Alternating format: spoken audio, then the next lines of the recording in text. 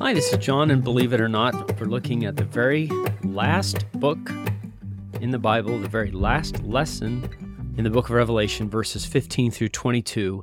And some of these can be so overwhelming and a little bit confusing because they just seem to be speaking a different language, even though they're in English, that language of apocalyptic.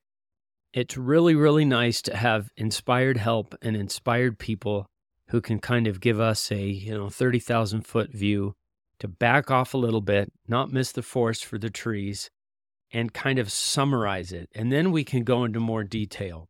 So what I want to do first is just read the synopsis to the chapters, starting in 15 through 22. So chapter 15, synopsis. Exalted saints praise God in celestial glory forever. Chapter 16. God pours out plagues upon the wicked.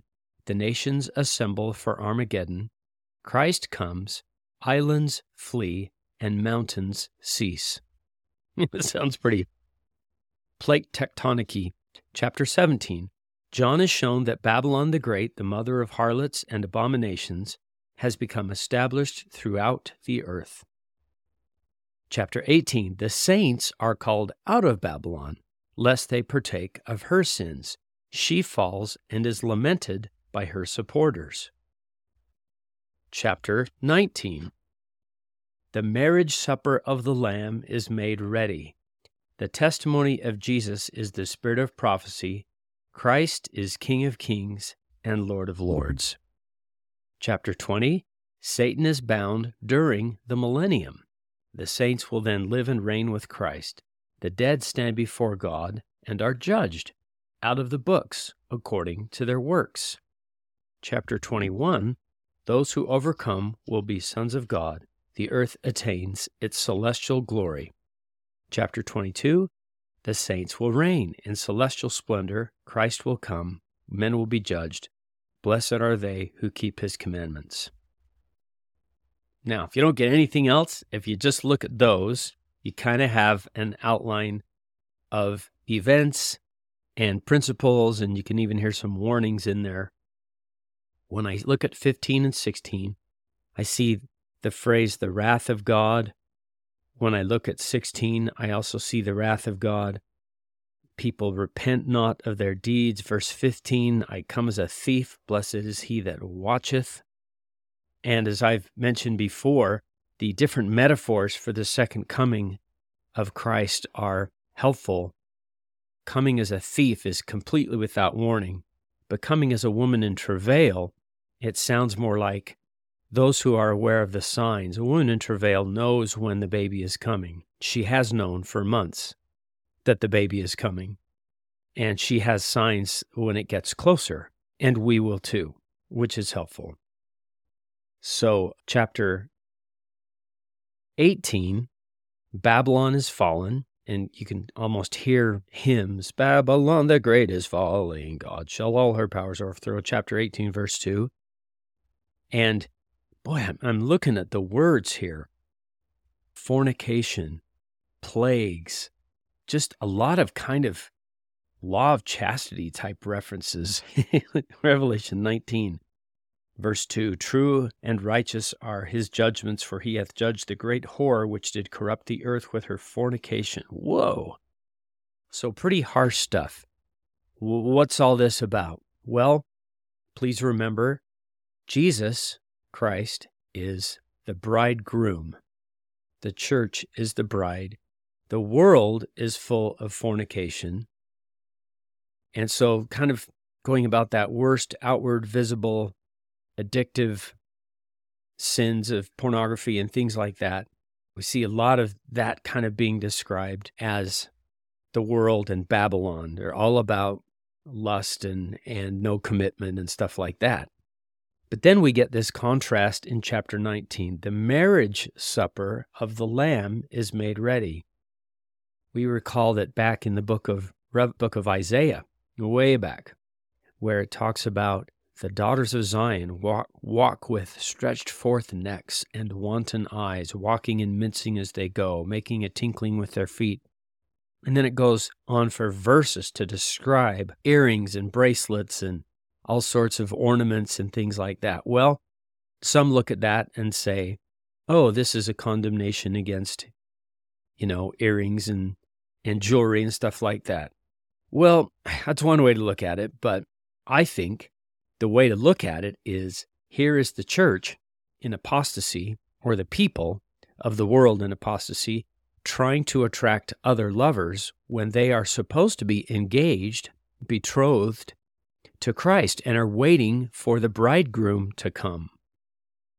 And when you see it that way, you see why all these chapters talk about fornication and whores and things like that. Well, that's the world trying to attract other lovers instead of being prepared and preparing and repenting because the marriage supper of the Lamb is coming. Well, chapter 19, I want to spend a little more time on, because it talks about this wonderful event of the marriage supper. Remember that supper throughout the New Testament, if to eat with people is to accept them and to affirm them. And the Lord wants to sit down with us at a meal. I mean, that's the sacrament. We're sitting down at the Last Supper with Him and partaking with Him at the sacrament table.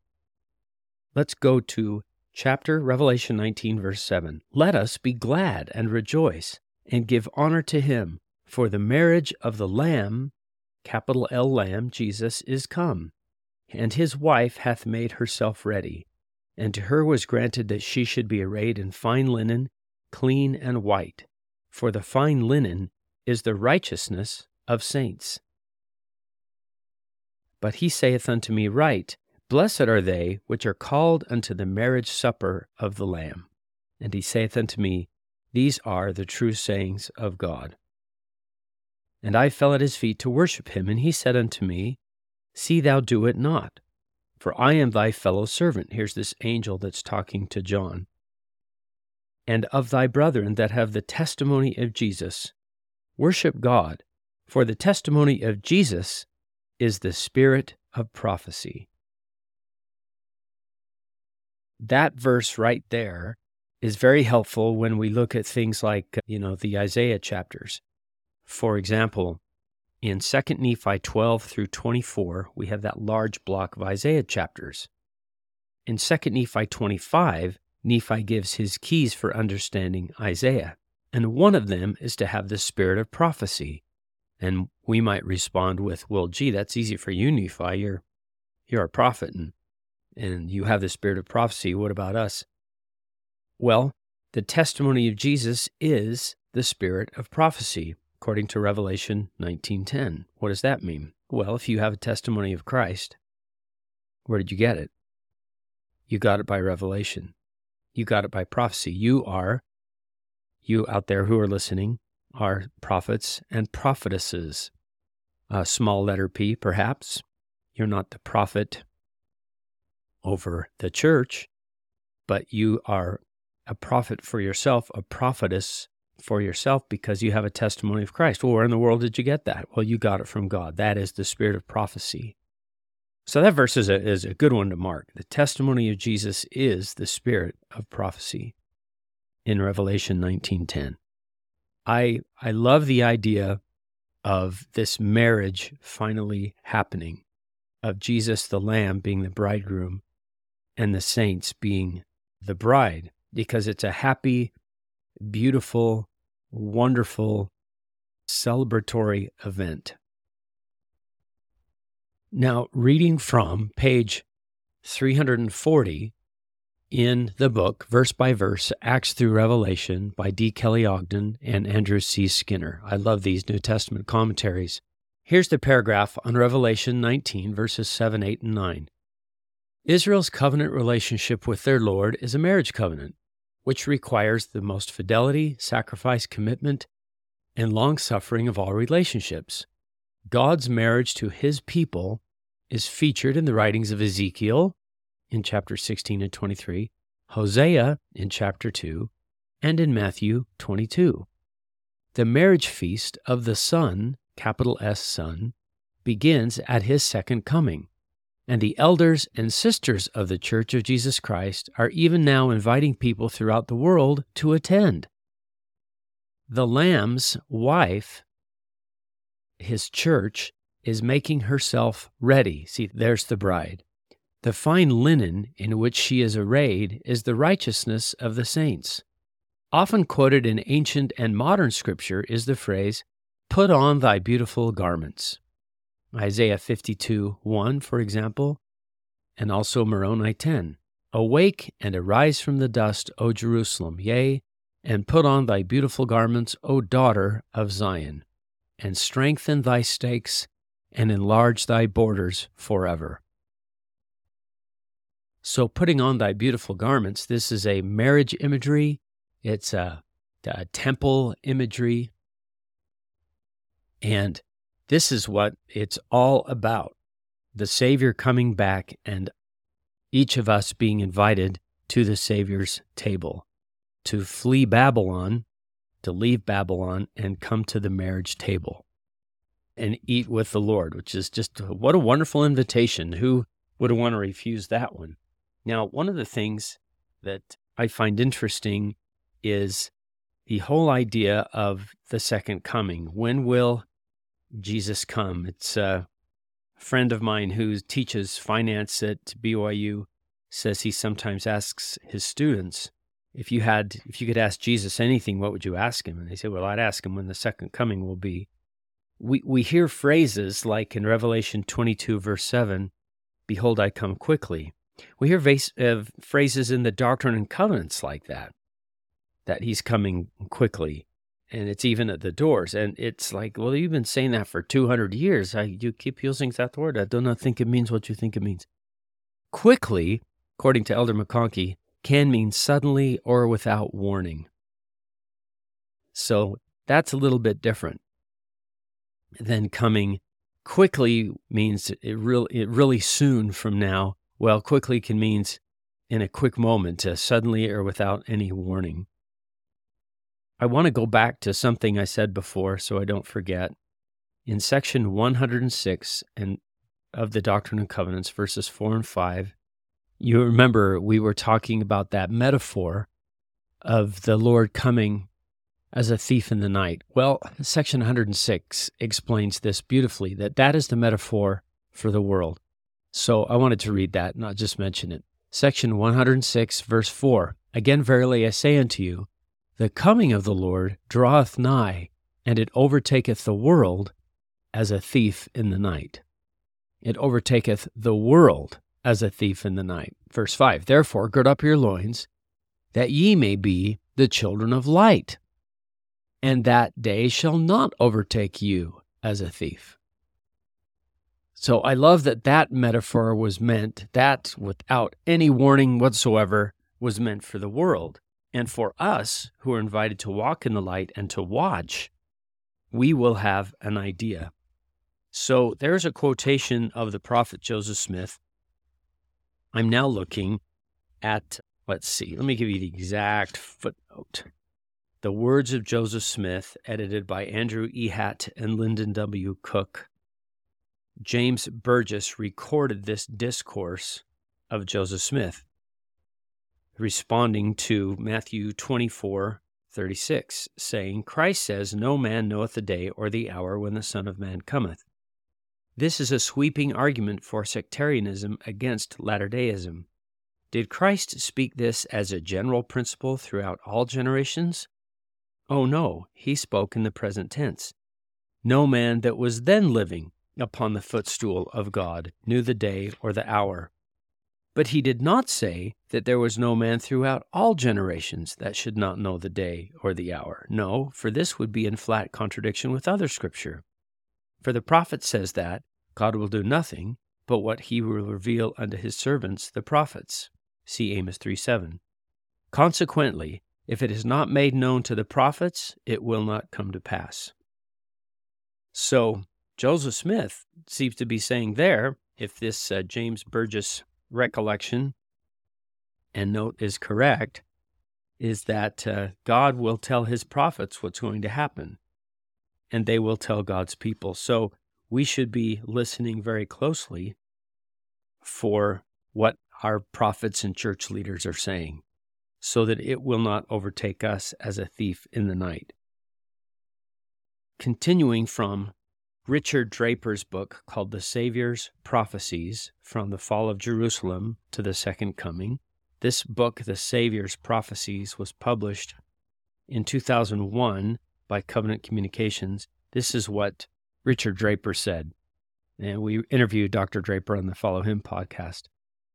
He said, God tells his prophets what is going to happen, and they tell God's people. It then becomes the saints' task to prepare.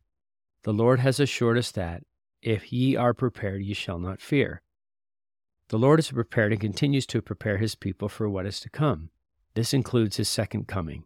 He told the saints as early as 1834, the coming of the Lord draweth nigh, and it overtaketh the world as a thief in the night. Therefore gird up your loins, that ye may be the children of light, and that day shall not overtake you as a thief, which is what I just read. Note that it is the world that will know neither the day nor the hour. God's people will be ready because they will know how and when to prepare. God will keep them informed in two ways. The first will be through the signs of the times. God has provided the means for his people to interpret events within the context of his coming.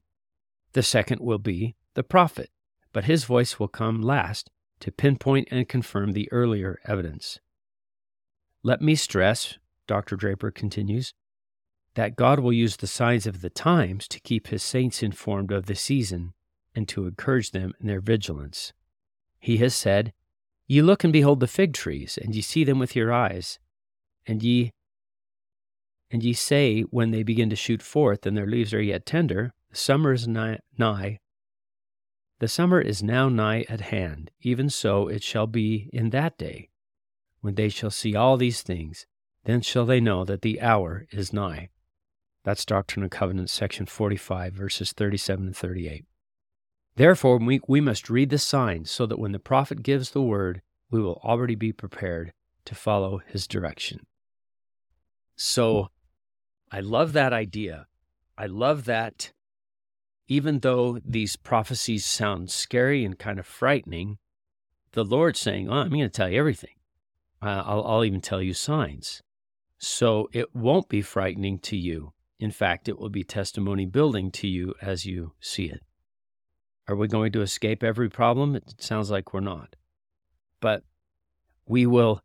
The Lord in his mercy is telling us, here's what's going to happen, which is really nice to know. And the last thing that you might want to emphasize as you teach this and think about it is there's verses about this final judgment. There are many judgments, partial judgments. The fact that you came to earth is a partial judgment. Where you go at death, paradise or prison, is a partial judgment. I suspect you will be able to tell when you're resurrected. Something about what kingdom of glory, perhaps. But I love what President Uchtdorf said in a talk called How Great the Plan of Our God, given in October 2016 General Conference. He said, the day of judgment will be a day of mercy and love, a day when broken hearts are healed, when tears of grief are replaced with tears of gratitude, when all will be made right. Yes, there will be deep sorrow because of sin. Yes, there will be regrets and even anguish because of our mistakes, our foolishness, and our stubbornness that caused us to miss opportunities for a much greater future. But I have confidence that we will not only be satisfied with the judgment of God, we will also be astonished and overwhelmed by his infinite grace, mercy, generosity, and love for us, his children. That's a good way to end the book of Revelation, with a merciful judgment. Well, I look forward to talking to you next year. I hope this has been helpful, and we'll see you then.